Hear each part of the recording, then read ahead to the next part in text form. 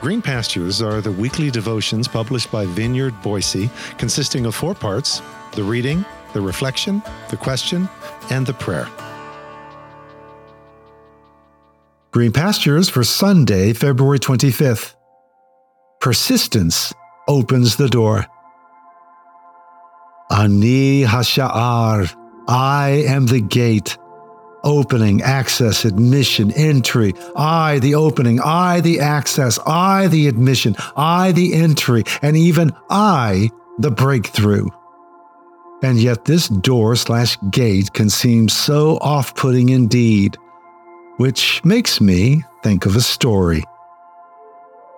Suppose one of you has a friend, a neighbor, and you go to your neighbor at midnight and say, "Lend me 3 loaves of bread, because friends of mine on a journey have come to me and I have nothing to set before them."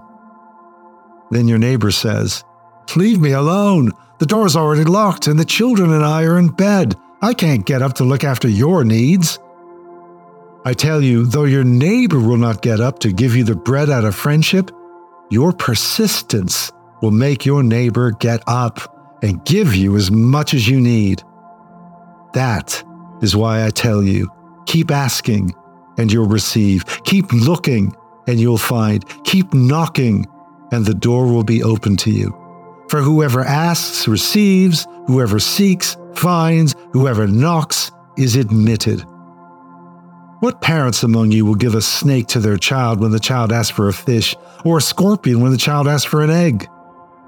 If you, with all your sins, know how to give your children good things, how much more will your heavenly Abba give the Holy Spirit to those who ask?